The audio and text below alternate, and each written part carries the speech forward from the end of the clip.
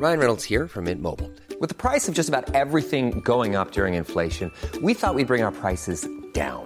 So to help us, we brought in a reverse auctioneer, which is apparently a thing. Mint Mobile Unlimited Premium Wireless. How to get 30, 30, bit to get 30, bit to get 20, 20, 20, bit to get 20, 20, bit to get 15, 15, 15, 15, just $15 a month? Sold! Give it a try at mintmobile.com/switch. $45 up front for 3 months plus taxes and fees. Promo rate for new customers for limited time. Unlimited more than 40 gigabytes per month. Slows full terms at mintmobile.com. Hey, it's Ryan Reynolds, and I'm here with Keith, co-star of my upcoming film, If, only in theaters May 17th. Do you want to tell people the big news?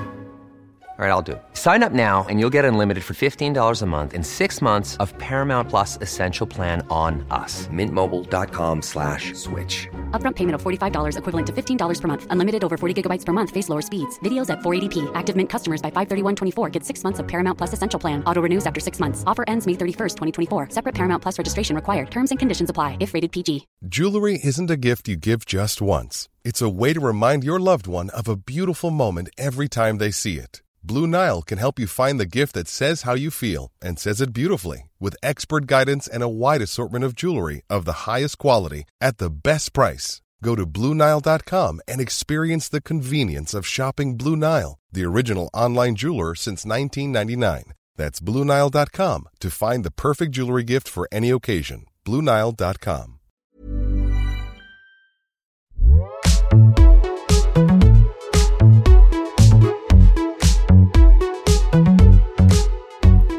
Hello, ladies. Hello. Ladies. Ciao, ciao.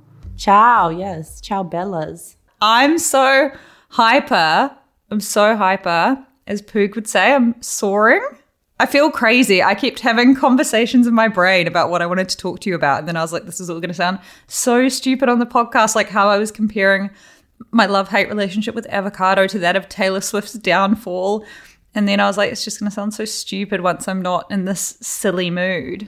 We could unpack the Taylor Swift avocado thing further if we so decided to. I just think it's mostly about like avocado. I just always thought it was overhyped. Mm-hmm. But I think that's not avocado's fault. It's like the cafe's fault. It's Smash Avocado's fault. Brunch culture's fault. Instagram's fault, in fact. Meghan Markle's fault.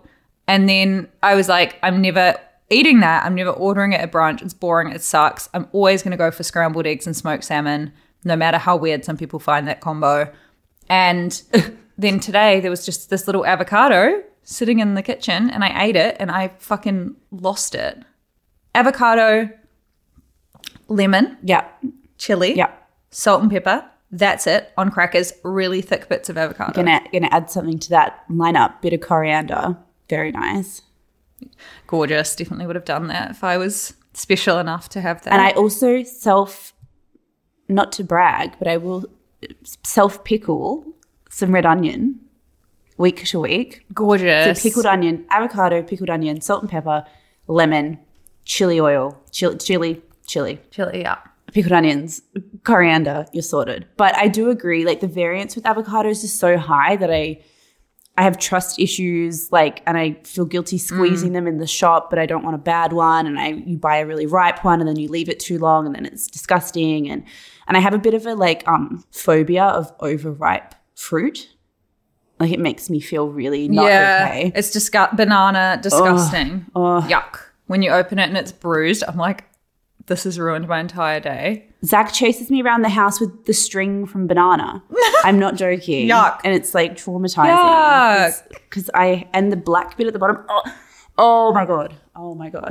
It's so disgusting. We need to talk about something else. I feel like something happened to me as an infant with like a bruised banana. Because whenever I think about it, I'm literally traumatized.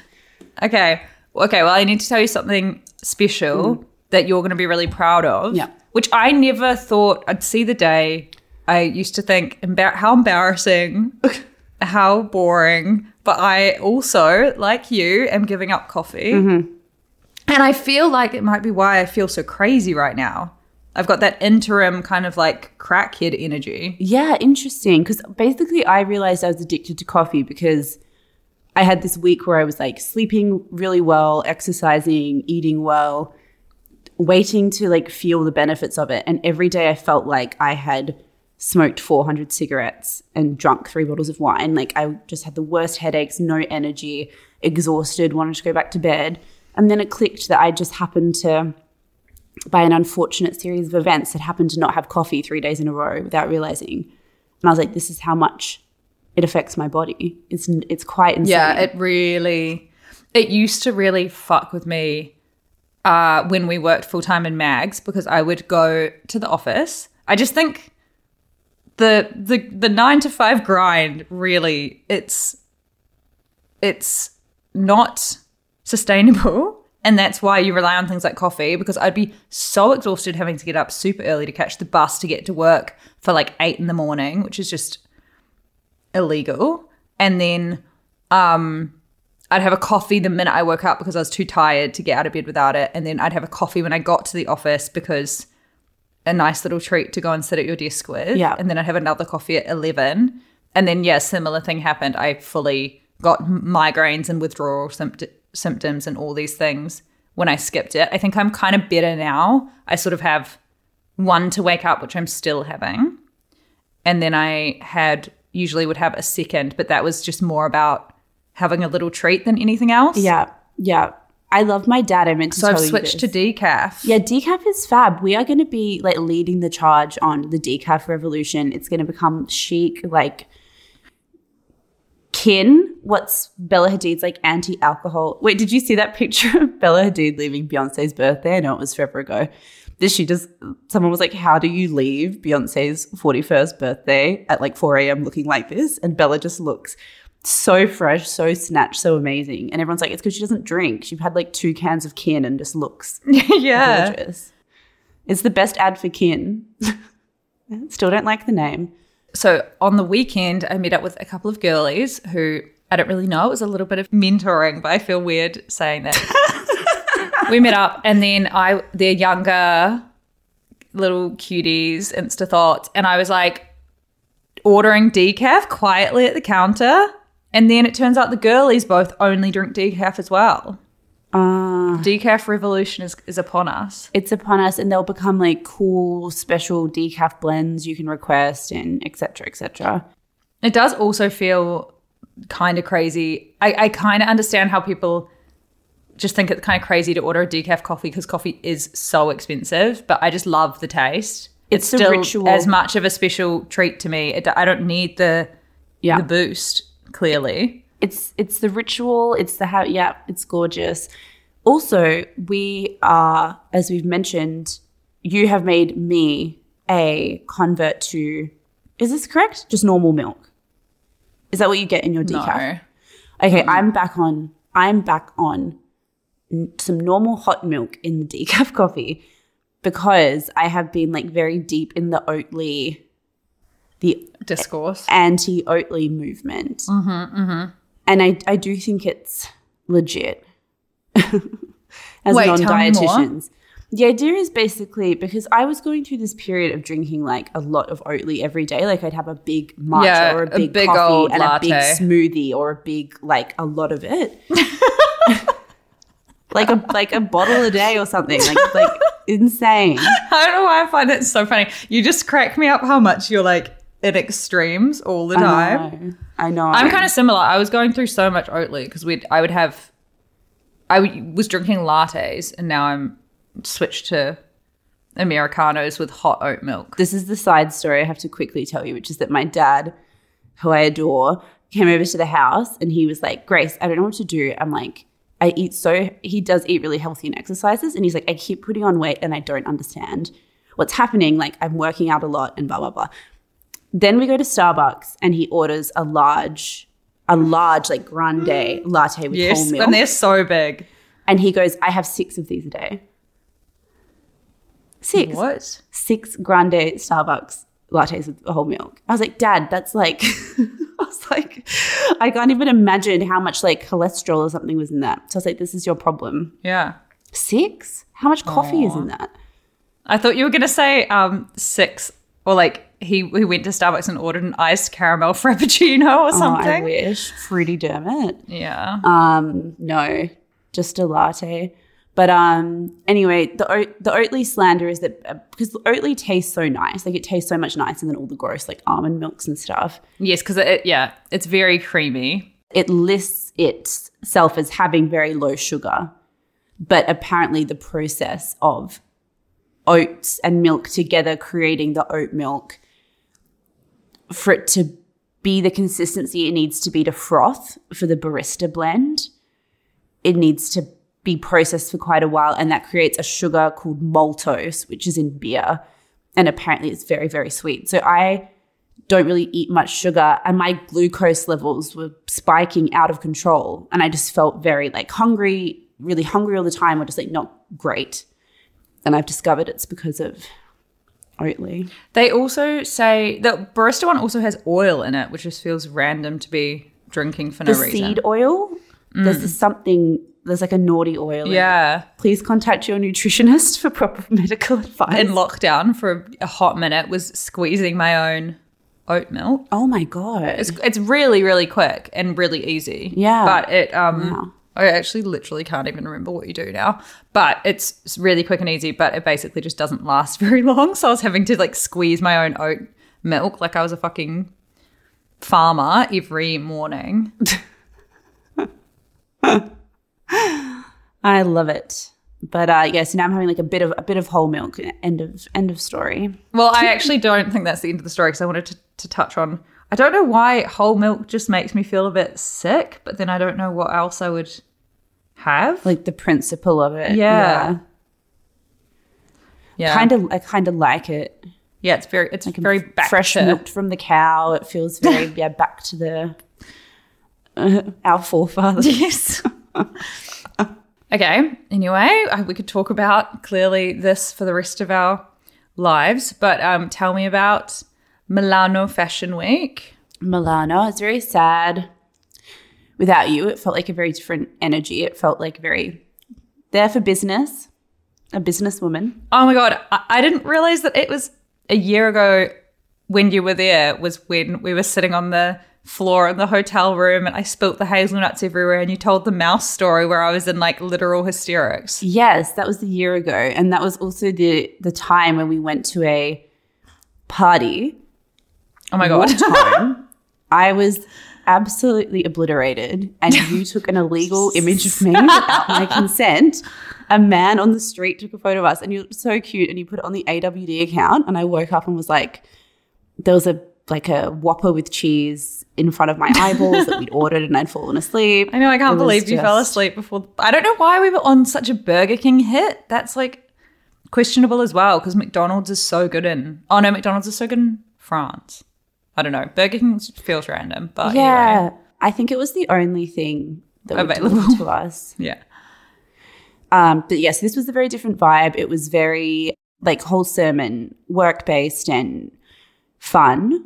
I kind of went very last minute, so I didn't go to a lot of the things we usually go to. But there was this amazing Moncler event, which was really funny because I saw them, like the Duomo was right next to my hotel. So I saw all these like hundreds of people in white, like 2 days before the event outside the hotel, and they were like dancing. You know how dancers are just annoying? Like they'll just be like pirouetting on the street and stuff. Yeah. I was like, who are these people? And then 2 days later, basically what Moncler did was took over the Duomo, and they were created in the year 1952. So they hired 1,952 dancers, and they all wore head-to-toe white puffers and did this like insane choreographed dance routine.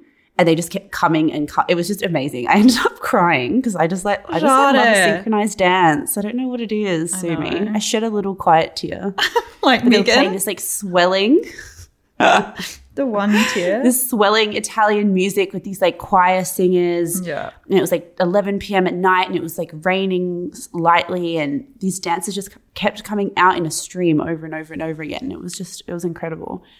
Yeah, it looked so good online even. Yeah, it was very cool to see. I kept getting my my inbox would be like, a reminder tonight, the Moncler event. I was like, fuck off, fuck off, fuck off. Enough.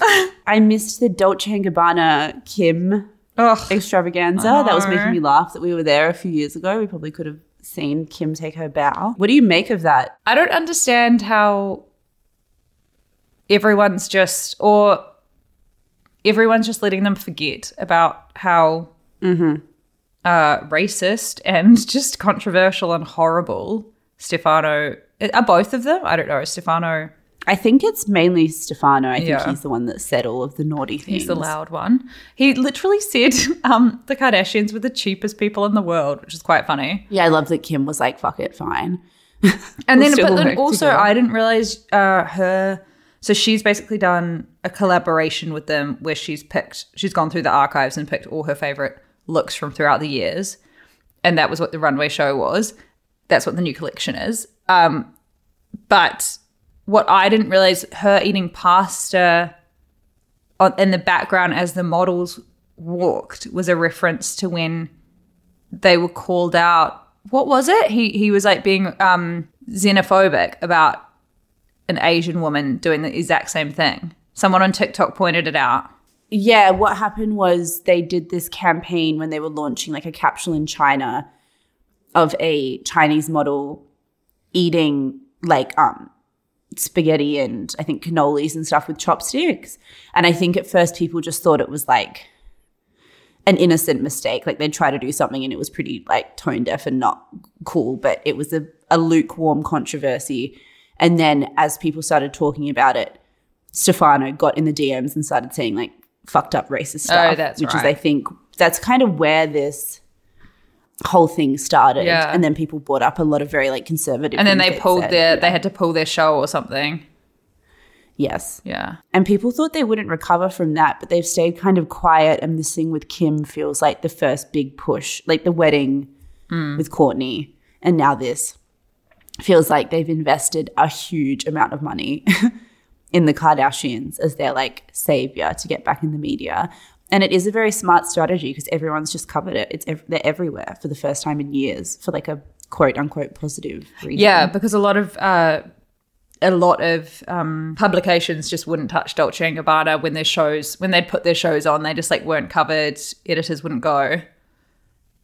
So yeah, it's interesting. I think the biggest problem is that they haven't ever really apologized or owned up to it. I think it's different to other controversies where, you know, a designer said something, maybe that designer's been moved on and then the brand has like had a chance for a refresh. I think everyone kind of knows that they seem pretty unapologetic, which is where the thing comes from. But it's really difficult. Like brands are so beholden by designers with a lot of money, like publications are. Yeah. So, and obviously people are still buying it. Yes, very interesting. Did you like the Gucci twins? Yeah, I was really sad. I didn't realize I had a ticket to Gucci, and then I found out that morning. And I was like, get me on a plane to Milan. But no, yeah, it was gorgeous. It was so cool. It was so cool the way they did it. Yeah. Yeah. How was it seeing it properly? I wasn't there. Oh, you didn't go? I didn't go to much actually, but it looked amazing. Yeah. Their shows are always like so incredibly staged. Yeah. Like they're so kind of creative. That one that we went to where it was the where we walked backstage and saw all the models getting ready, and then we went out front and it was the atelier and it was turning. That was crazy. And so I find those sorts of things, like, I think we talked about this last week maybe, but I find that those kinds of shows obviously so theatrical and amazing, but really overwhelming. Like I can't see the clothes. I'm just like, I saw nothing. I just had a blackout. Yeah. That's what some of the girls who went said. They were like, the spectacle was just amazing, but you got to kind of go back and relook at everything to see all the stuff. Yeah. Prada was amazing. Prada was like one of those collections that looked really simple on like images or from afar. And then when I went in the next day and looked at all the pieces up close, like she's just a genius. I know it's her and Raf Simons, but they wanted to work on this idea that clothes that look lived in look cooler on the body. So they purposely created like creases and folds. So they sewed them into jumpers or sewed them into dresses so they look like they'd been worn in and just fell on you in a specific way. It's just so very cool. like smart design. Yeah. Love. Okay, we need to move on because much to chat about. So much to discuss. I've been watching on Netflix Heartbreak High, which is this gorgeous Aussie teen drama. I didn't realize, because being from New Zealand, or I don't know, is it big for our generation, or was it like people a little bit older than us? But basically, it's one I'm very aware of it, but I didn't grow up watching it. Yeah, I had never heard of it, but back in the 90s, there was a cult Aussie show of the same name. So this is the reboot. And what's cool about this is it came out on Netflix, and it wasn't just released to Australia. It was released to the entire world, and it went number one in Australia like immediately, and then it became number one in heaps of different countries around the world, which is so cute and cool. And there's 11 of them, and they're all really diverse. Like, it's such a diverse representation of Australia, like even just where they're from, their backgrounds, their ethnicities, their like gender identities, everything. There's First Nations actors, there's non-binary actors, and they were scouted from everywhere, including Instagram. So Chloe Hayden, who was found on Instagram, she's autistic in real life, and she's an autistic like advocate, an activist, and on the show, she says that she played like a huge part, because she's autistic on the show as well, her character, and how neurodivergence was portrayed through her character. And it's just very sweet. And I feel like all the actors are actually really good and sexy. And what's also cool, I just did some reading on it just before, is that the original show was super diverse as well. So it came out in 1994, and it was celebrated for being really groundbreaking as one of the first shows to feature like a culturally diverse cast, and was exploring multiculturalism and the migrant experience. And there were kids of Southeast Asian descent, and Greek and Italian and Lebanese. So it's really cute that it was at the time so groundbreaking, and now they've rebooted it and done the same thing and just have modernized it. It's really cute. Amazing. And it was directed, I think a bunch of the episodes were directed by Gracie Otto, who's like an amazing Australian female filmmaker. So I love it. I can't wait to watch it. I literally just started watching it, but I didn't have enough time to watch it properly before we chatted. But I can't wait to see it. I'm so excited that like an Australian production's getting global reach, like you say. Same. So fucking talented. This is the great thing about Netflix. Yeah, exactly. And the principal, I wrote Prime Minister. The principal is this funny Māori actress called Rachel House. She was on Hunt for the Wilder People and Boy. She's like really comedic. She's amazing. She's often cast in Taika Waititi's films. And in it, I noticed that she's wearing a pounamu around her neck, which is like a Māori. It's a greenstone, and it like is really important, has really nice significance for the Māori people, like in terms of ancestors and like all of that. So it's really cute that she's wearing it throughout the show around her neck. That's so special. It's so nice. Yeah. I can't wait to see it. Heartbreak High, babies. I know, and they're also like gorgeous looking. It's just they've done just such a good job. They've just done such a good job of casting, because they're all really good actors, but at the same time really good looking, and it doesn't feel like it's that diverse kind of box ticking thing. They all just work together so well, and two of them so they all met on set, and now they're apparently like Hannah Rosier, one of our friends, wrote a really good piece for Vogue where she went to the set and interviewed them all, and they shot them all, and they all met like on set, and now they're all best friends. But then two of them actually went to drama school together, and when they found out that they got the role, they were together and just freaking out. Aww. It's really sweet. That's so nice. Amazing. From an amazing, wholesome recommendation to a dark and depraved recommendation. Yes.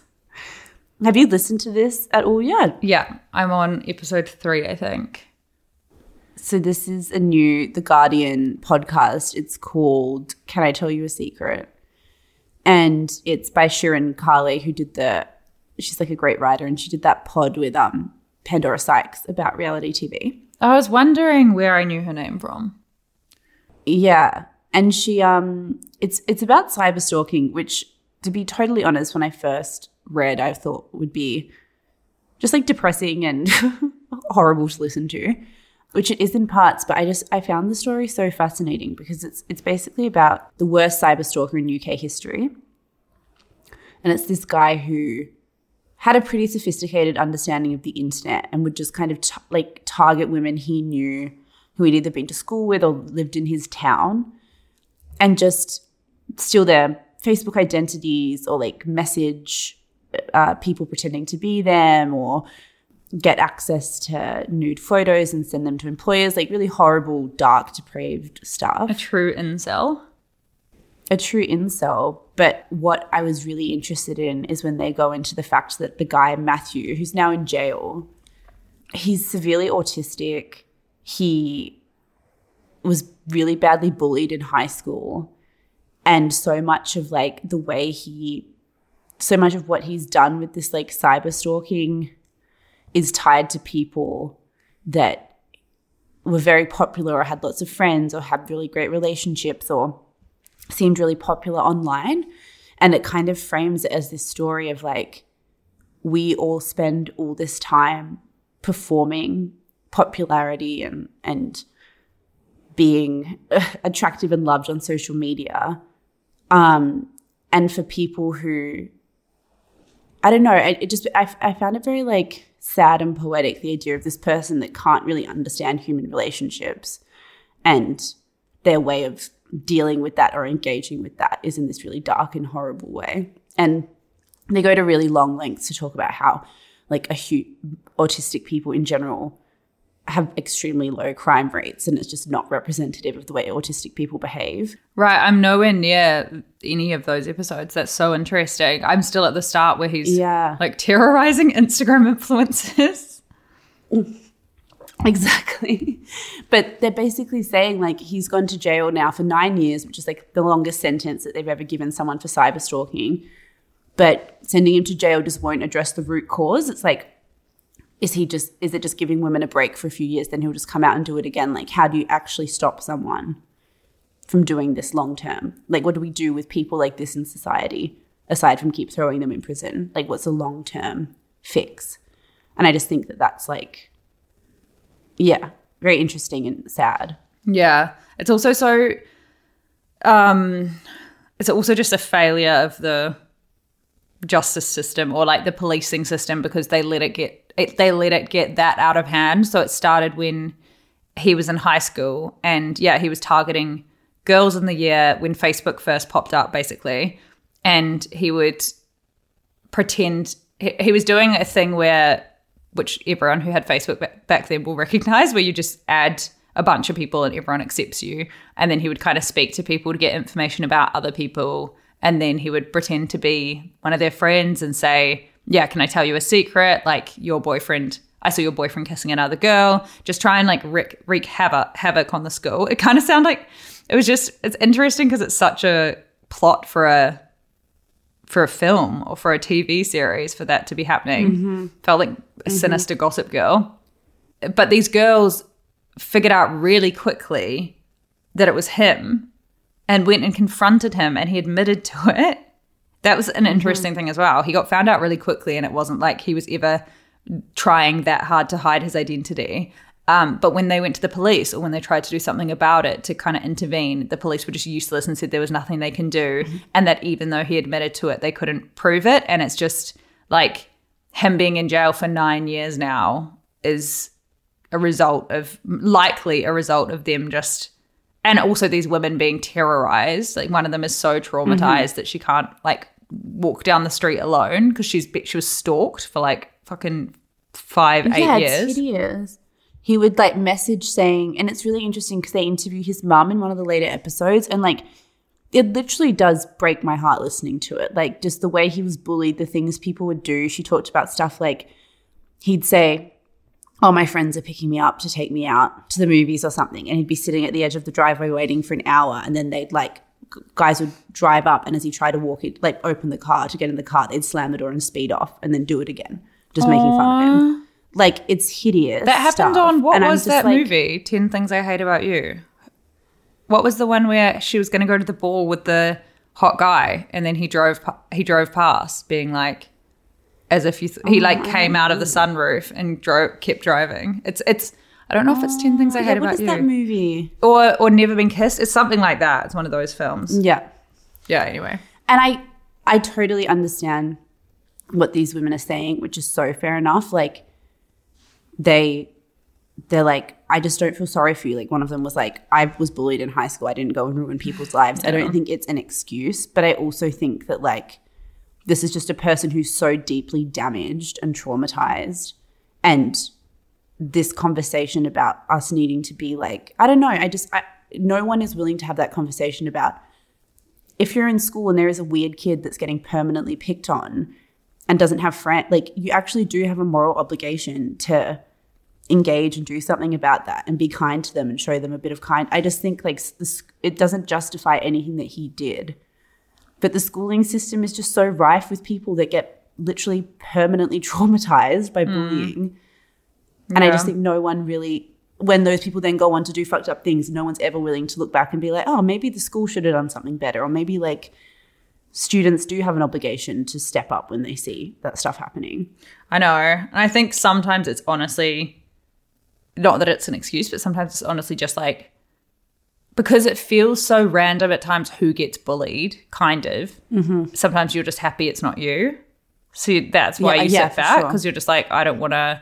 If you align yourself with that person, you can so quickly be put in that position, which is also fucked up. But it's just, it's like kids are so fickle and mean.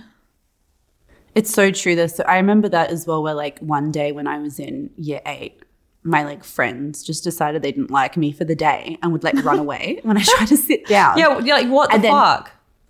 And then the next day they're like, hi, and it was, like, back to normal. And then they did it with someone else. And like you say, I didn't do anything.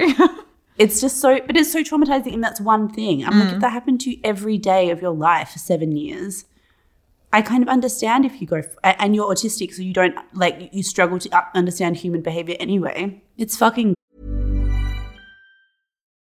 Life is full of what-ifs. Some awesome, like what if AI could fold your laundry?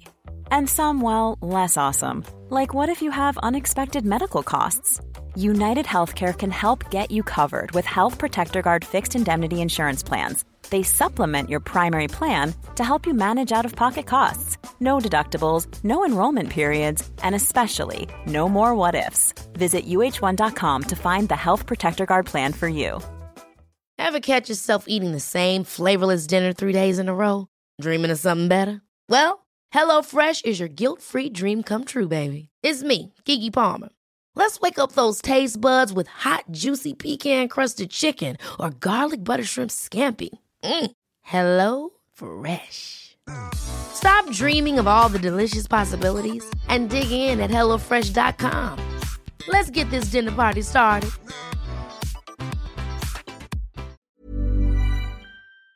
Cruel. Like, I have a lot of sympathy for him, even though I think what he did is just so heinous. Yeah.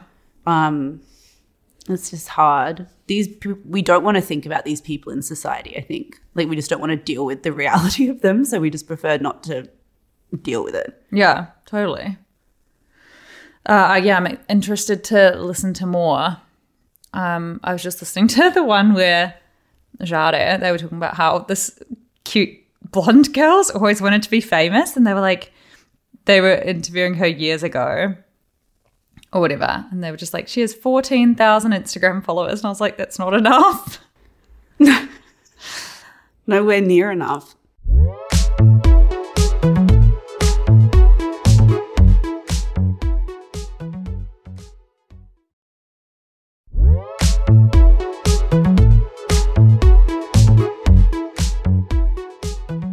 Okay, on to the main event. We have both seen Don't Worry Darling, aware that it's not out in Australia yet, so we're not going to do, this is going to be a non-spoiler episode. Did you know that? I feel like maybe we should do a spoiler chunk, but really highlight, like, give ourselves a 5-minute period to talk about it, because I feel like that's almost the thing that people want to hear about most once they've seen it. Yeah. Oh, God, I keep trying to eat the fig in my drink. I need to hide it from myself. I can see you staring lovingly at the fuck's fig. sake, what's wrong with me? Okay. I think we need to do a chunk with we can talk about spoilers and theories and stuff, but we'll very clearly signpost it so you'll know. And then you can come back to it once you've watched Maybe we just do it at the end then. Yeah. So, first things first, Don't Worry Darling had a budget of $35 million US, and its debut weekend it made $19 million at the US theaters alone and another $10 million globally, making a global tally of $30 million, which is a really good opening weekend, I think, gathering by the articles I'm reading. It was number one at the box office, which Carla Welch posted on Instagram in a very funny way. And I was thinking about it, and I think that obviously the drama surrounding the film is like very lowbrow, and Olivia Wilde would have hated it. But I think it definitely helps to raise awareness for the film. I think people were worried the drama around it would be so intense that when the film finally came out, people would be sick of hearing about it. But I kind of think the opposite. Yeah, 100%. What was your first impression, like your biggest impression after watching it? I liked it more than I thought I would, was probably my biggest takeaway. Like I enjoyed, I think that is what quite a lot of the reviews have been saying though. It's just a good, like fine movie to watch in the theater. I thought the plot was a bit kind of all over the show. And I thought Harry Styles was bad. Agree. And Florence was good. Agree. And it was beautiful cinematography. I thought Olivia Wilde was really good in it. I've never seen her so good as an actress. She was Yeah. just so perfect for that part. Gorgeous, like so compelling on screen. That was one of my biggest takeaways as well, is that she's actually a great actress. Yeah, I couldn't concentrate as well as a great director. for the first hour, Grace, because my little pea brain, we came into the theater late. Annoying. I was like even annoyed about that because like didn't get time to settle into the seat or watch the trailers. We literally got there as it was starting, and people had stolen because the theater was full, and me and Hannah we booked 2 seats on either side of this person who was seeing it alone, hoping that they would like shimmy for us. And then, but we got there and 2 people had stolen our seats because they wanted to sit beside each other. And then because we got there when like the fucking film was about to start, I was like, God, and I had to tell the like movie theater person to come over, and they had to get, and like the people were so annoying because they could see that we were confused, and they could see that it was our seats, and they just ignored us. I'm just like, they'll probably go away, and I was like, fuck you. Quiet quitting. Yeah. And then so by the time that kerfuffle was sorted out, the fucking snack bar had shut, and I couldn't get any chocolate, and all I'd been thinking of the entire time on the way to the movie theater was what chocolate am I going to have, what treats am I going to eat as I watch this movie. And then I couldn't have anything, nothing, not even water. I sat there for 2 hours, like parched and hungry. And then literally for the first hour, I was thinking about how I could exit the theater and buy chocolate without missing any of the movie, which obviously wouldn't be possible. I'm so sorry that happened to you.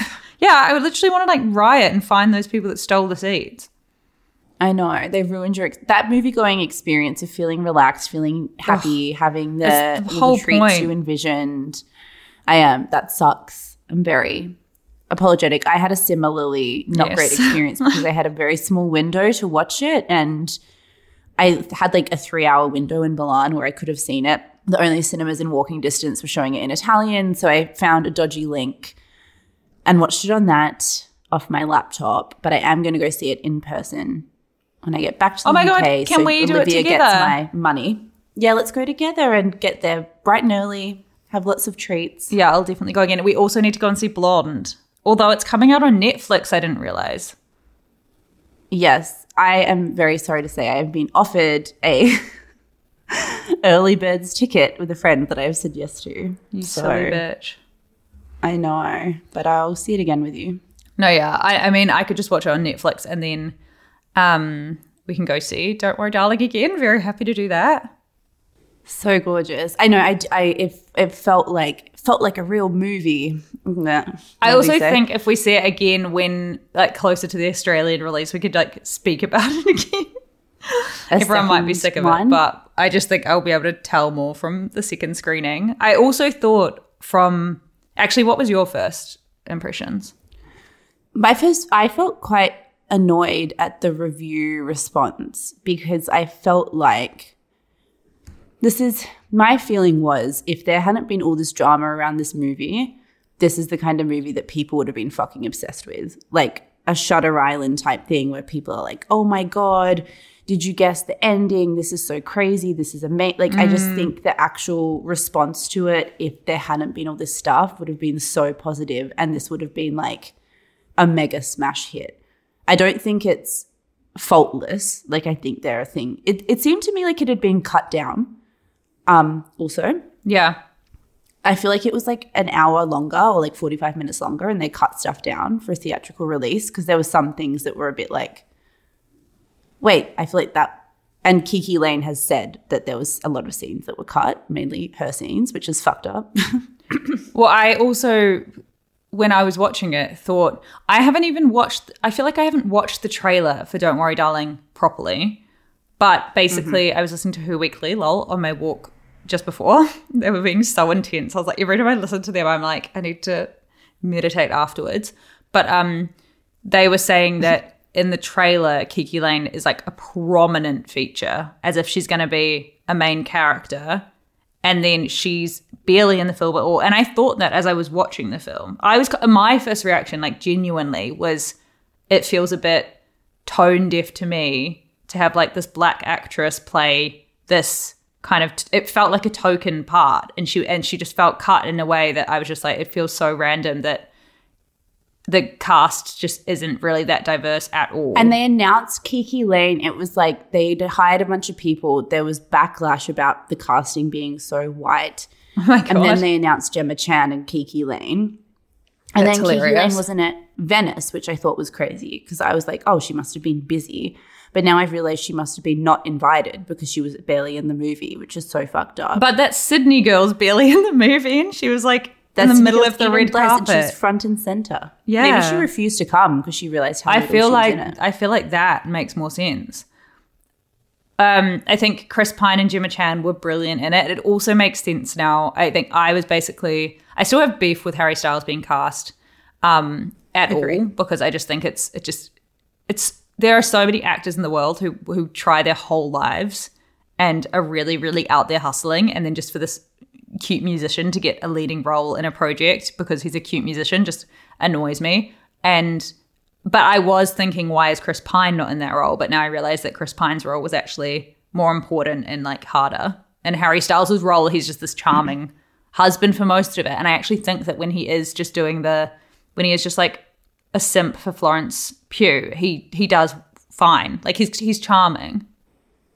Yes, I agree. This sounds really stupid, but I feel like his face acting is really good. Like, I think at the start, you didn't really see, he didn't talk for quite a bit. And I was like, oh, he's pretty good. As soon as he starts talking, it's like drama, high school student vibes. Like, his delivery feels very, I don't know if the word is forced. Sometimes I feel like you can even see him thinking about his lines, and his voice is so random. I know. Like, I get that he has this weird intercontinental accent because he grew up in the UK and has lived in America and has toured around.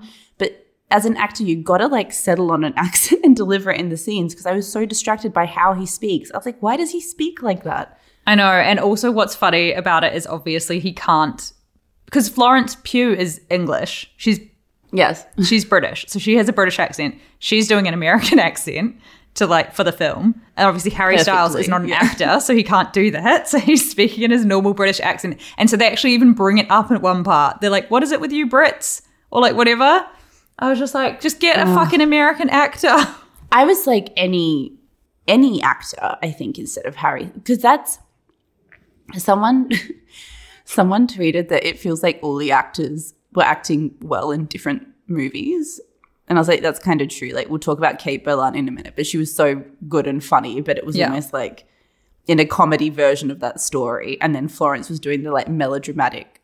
Florence and Olivia, ironically, had the best chemistry together and the best. Yeah, they were great together. Like when they were interacting, they kind of really, the movie stung in terms of what the whole point of it was. Whereas, like even Sydney, why do I keep wanting to call her Sydney Sweeney? I know, I don't know. Sydney Sweeney was just, again, like not a great actor. She was just like, I'm timid. I was just like, okay. Yeah. Yeah, Kiki Lane was amazing. Chris Pine was amazing. Gemma Chan was amazing. So underutilized, Gemma Chan. Olivia Wilde was amazing. Like it was a good casting. Yeah. I'm like very interested now I don't know why I can't get over. I think Shia would have been great. I actually Shia would have actually made the movie. Really? Yeah, I was thinking about that today when you said that to me. I was thinking today that I think because he's so, I don't know, I'm used to thinking of him in such a dark way, not even because of all these allegations. Like, just he's such a deep actor, and I feel like that husband part needed someone really like for 90% of the movie, the person was like charming, and otherwise then you would have like known faster. I don't know, something earlier on. Yeah, that's true. But I think Shia is just a very good actor. Yeah, he's such a good actor. He would have just brought nuances to it that would have felt like yeah, and surely he can play the charming, affable. Like, I just don't want to see Shia going down on Florence Pugh. I 100% agree. I'm glad we were spared. We were spared that scene. Yeah. Who else? Wait, we should think of who would have been. My mind's going to draw a complete blank about He's a young male actor. Like Timothée Chalamet, no. No. Tom Holland, no. I can't believe these are the only two actors we have. Timothée Chalamet more than Harry Styles because he can act, and they're of a similar, like, they're so interchangeable in their vibes. Except Jacob again, Elordi? Yuck. Imagine. Yeah. No, he's too Dev sinister Patel, as well. perfect. Yeah. Dev Patel would have been great. Yeah. Tom Holland, he's a bit young. Cole Sprouse, he can't really act. Just get one of the Heartbreak High kids, honestly. Yeah. Miles Teller, maybe? He's actually a pretty good actor, even though he's very annoying. So Harry and Olivia are still together. I know, they did that little smooch. It was really cute. Yeah, so she was dancing at his concert wearing a gorgeous white dress. And she cried. Did you see? She like wiped some tears away. She's so Jada and cute. What? Because he played 15 nights. Like one of his songs like made her cry. I don't know. Oh, okay. Because she was there on the night that he was awarded with some award, like made up award. What award? Literally made up award for playing at the for that same arena for 15 nights in a row or something, which is also crazy if he sold that out 15 nights in a row, but don't just make up an award. And then they were papped kissing, really cute on the street. TikTok conspiracy theorists were saying Olivia called the paps. I was like, I don't care. Just, you know what? Enough. I've literally just had enough of people being psycho about Olivia Wilde. I'm just like, people are kind of turning weirdly, or I'm seeing like a few people. I went on when she was on, was it Howard Stern? She was on Colbert, I think. Yeah, she was on some talk show, and I was watching a snippet on TikTok, and people were like giving her shit in the comments, of course. But then a couple of people were being like, oh, it annoys me, but she's actually really pretty, or she's actually really well spoken. I was like, yeah, you silly twits. Yeah, she handled that interview incredibly well. She said, which is so fucking true, and Colbert said, which I love him for. He said, even if every single thing, which is like basically what I think we were trying to say last week or so when the Miss Flo stuff came out, like if every single thing that she's been accused of doing is 100% true and like the worst case interpretation of it, it's still like nothing compared to what most male directors do and we love them for. Like Quentin Tarantino nearly let Uma Thurman die by letting her drive into a fucking tree with no harness on. And she was like traumatized for life and still has a neck problem. And he does these like scripts that use the N-word so gratuitously over and over. Like, you know what I mean? And sexual violence. And like David O. Russell, whose movie is coming out right now, is accused of like molesting his transgender niece. Like there's just all of these male filmmakers get like a tenth of the shit she does. And what she's accused of is like literally not even that bad. Yeah. Is it perfect? No. But I'm like, in the context of Hollywood, it's just crazy. She's held to this like insane standard. I actually missed this whole thing as well, that 40 of the, or like basically all of the crew who worked on Don't Worry Darling signed a statement saying that allegations of on-set drama were completely false, and people were saying it was actually quite to the contrary, one of the most peaceful and kind and serene film sets we've ever worked on. Yeah, and said that like accusations that she was unprofessional are like really outrageous because she was so professional. And yeah, I'm glad the tide's turning a bit. But I feel sad for her because I just think there's an alternate universe in which people are like super obsessed with this movie. Yeah. Whereas it feels like most people are being like, oh, actually, it's pretty okay. Yeah. So a little mini segment in the middle of this about Kate Berlant. Yeah. The podcast started with a Poog mention and it's ending with a Poog mention. So she's one of the co-hosts of Poog, which is the podcast Grace told me about so long ago. And I listened and hated it the first time I listened and then listened back and fell in love. And now I religiously listen to their banter. But I had one of those moments where I completely, which our listeners have said about us before, that they mixed our faces up before they saw us speak in real life. And I had that with them. I thought they were the complete opposite. Really? Yeah. I thought Kate was the really, really chatty, enthused one on Poog, but it's Jacqueline. That's Jacqueline, yeah. So yeah, Kate Berlant, they're both comedians on Poog, but this is her first pretty major film role. She's one of the main wives in Don't Worry Darling. I thought she would be on screen way less than she was, and she did and really she's well. Great in it. Yeah, she's so great in it. And then at the same time as Don't Worry Darling was released, her first ever filmed comedy special came out on Hulu called Cinnamon in the Wind, and I am in the middle of signing up to Hulu to watch it. But I just think because those are both coming out at the same time, Vulture just did a really huge profile on her. I feel like she's just going to become bigger, and it's great because she's very cool. She's so striking as well. There was I can't remember, a Seth Meyers late night chat show she did. Did you see this? Where she talked about how she had one line in an episode of Lizzie McGuire when she was no. 12. And they went over it twice, but she's just so funny off the cuff. He was like, are you okay with me showing it? She was like, I demand that you show it right now. Yeah, no, I mean, yeah, she's so funny. Excited. Her and John Early, who's so fucking funny as well. He's the really funny guy from Search Party. Oh, fuck, I need to get back into Search Party. They're besties, and they had this comedy sketch show on YouTube 10 years ago, and it's really, if you look it up, it's really funny. It's just silly. Love. Yeah, we need to definitely see her next time she tours the UK. Yes. It's cool that she said, I was reading the Vulture profile, and she's just, hilarious in that as well. And she said that she kind of refused to do any filmed comedy specials because she was like, I just think comedy belongs on the stage, or especially just during COVID when it would be that online comedian thing was really taking off. And it actually blew up so many comedians' careers, like Benny Drama and what's his name? Firstman? John? Yeah, John Firstman. Yeah. I thought I saw him swimming at our hotel yesterday, but it was just another hot sexy, gay Italian man in Versace sunglasses. Love. Okay, wait, should we do some DWD spoilers? Yeah, so from now on, we'll talk about things that are spoilers. And if you haven't watched it yet, wait and come back when you have. Yeah. Bye. Ciao, ciao. Ciao. Okay, what did you think of the twist? Did you see it coming? I guess I had in my head that there was a twist, so I was kind of thinking about that. Yeah, I know. I mean, okay, to be honest, I genuinely don't really get what's going on. I do get what's going on in the sense that they're a couple in real life.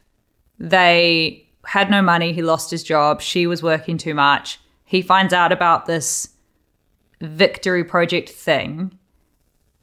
So what did he do? Mm-hmm. Because Florence is so, as everyone knows, because everyone who's here has seen it, which is quite a freeing thought. Yeah, a free and safe space. No, just as in you don't even have to explain it because everyone's seen it. But she's asleep in what I'm assuming is their room, or knocked out and in this simulation thing.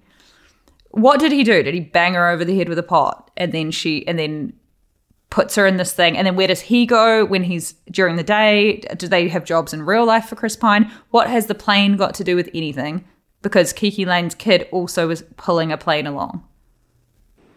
Okay, here's my understanding of it. He she's working and he's a bit of a like, what do you call it? Like a beta male, can't get a job, staying at home on his computer all the time, greasy and kind of doesn't shower, and just that classic idea that we have of like an incel.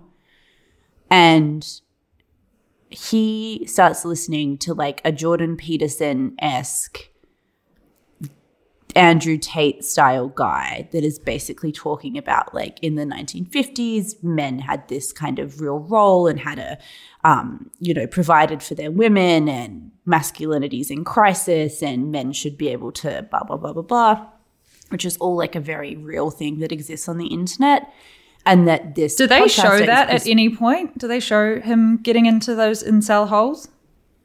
They show him listening to Chris Pine talking about that stuff while he's at home on his computer all day.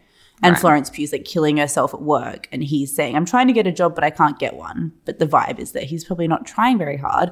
Mm-hmm. And I think the idea is, which is why I feel like maybe they cut some context out of it, but I think the idea is that he eventually, through this rabbit hole of being like a mega fan of this guy, gets invited to be part of an experiment where they get to take on more old-fashioned alpha male roles.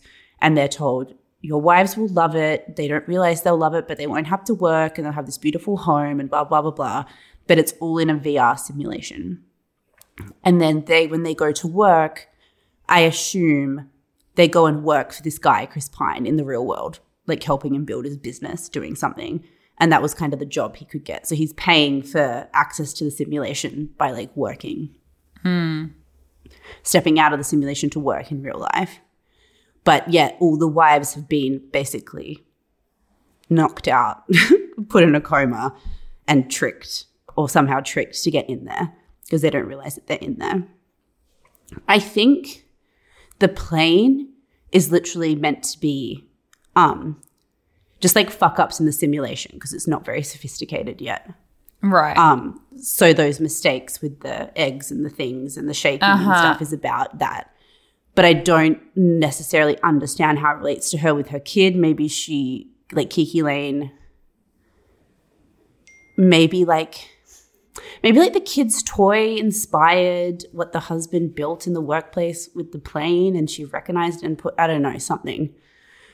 Put two and two together. But the idea is she realized the kid wasn't real because the kids aren't real in the simulation, and took the kid out to the desert. Uh-huh. So that's why people were like, there's so many plot holes. I was like, I don't feel like there's that many plot holes. I just feel like there's a lot of very context we don't have. Yeah. It's not super obvious. Not super well explained. Yeah, it's not super obvious, but I guess that is the makings of sort of a good film when it's not really obvious and people go away and figure it out and think about it. I've never seen The Stepford Wives, and I really want to watch that now. Yeah. Yeah, I feel like I only watched it. We should watch it. The Nicole Kidman one years ago, yeah. What did you think of like the incel twist and Harry as an incel? Like, did you like it when you saw it? Were you like, what the hell is happening? Made me sad. I was like, I want those two to be happy and live happily ever after. I don't know. I feel like I haven't thought deeply about it. What did you feel? Apparently, I saw on TikTok, because the whole thing was that this script won a competition of like best unproduced script or something, because like in Hollywood, basically people write scripts all the time. They get bought for like either a lot or some money, but most of them just sit on a shelf and never get produced. And some screenwriters literally have an entire career and make a lot of money off writing scripts that are never actually made into movies. This script won an award that they do each year of like voted the best unproduced script, and that's why Olivia Wilde fought for it. And apparently in the original ending, Florence ends up, basically goes back into the real world, discovers that like incel Harry Styles has faked her death, which is why she's been stuck in the simulation for so long, and then ends up at like a mental hospital, and then Olivia Wilde as Bunny comes and visits her and says, we're still in the simulation, you can leave through that door or something. So I think in the original script there's like more levels of it explained. Yeah. Even like the Gemma Chan thing, I was like, that just felt so random. Like I was like, where did that come from? Yeah. Like, you haven't set up anything about her and him and their relationship to understand why she would suddenly stab him. I found that really random as well. Yeah, I feel like, I think Olivia Wilde kind of said so much about it being this movie that really examines the culture and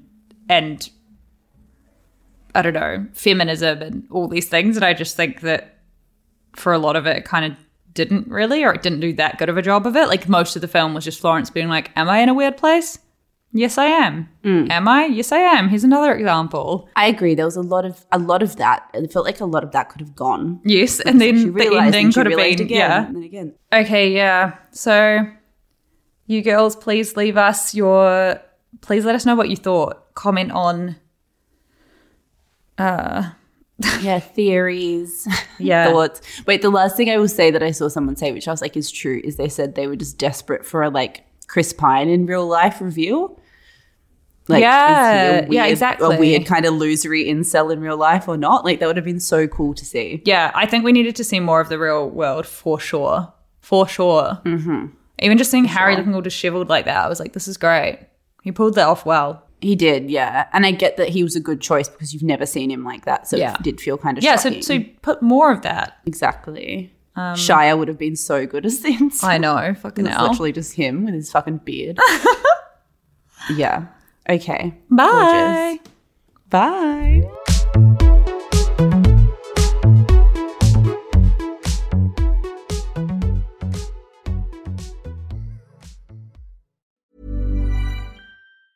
Ever catch yourself eating the same flavorless dinner 3 days in a row? Dreaming of something better? Well, HelloFresh is your guilt-free dream come true, baby. It's me, Keke Palmer. Let's wake up those taste buds with hot, juicy pecan-crusted chicken or garlic butter shrimp scampi.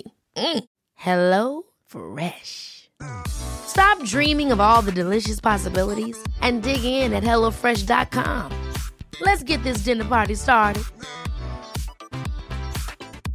Even when we're on a budget, we still deserve nice things. Quince is a place to scoop up stunning high-end goods for 50 to 80% less than similar brands. They have buttery soft cashmere sweaters starting at $50, luxurious Italian leather bags, and so much more. Plus, Quince only works with factories that use safe, ethical, and responsible manufacturing. Get the high-end goods you'll love without the high price tag with Quince. Go to quince.com/style for free shipping and 365-day returns. Imagine the softest sheets you've ever felt. Now imagine them getting even softer over time. That's what you'll feel with Boll & Branch's organic cotton sheets. In a recent customer survey, 96% replied that Boll & Branch sheets get softer with every wash. Start getting your best night's sleep in these sheets that get softer and softer for years to come. Try their sheets with a 30-night guarantee. Plus, get 15% off your first order at bollandbranch.com. Code BUTTERY. Exclusions apply. See site for details.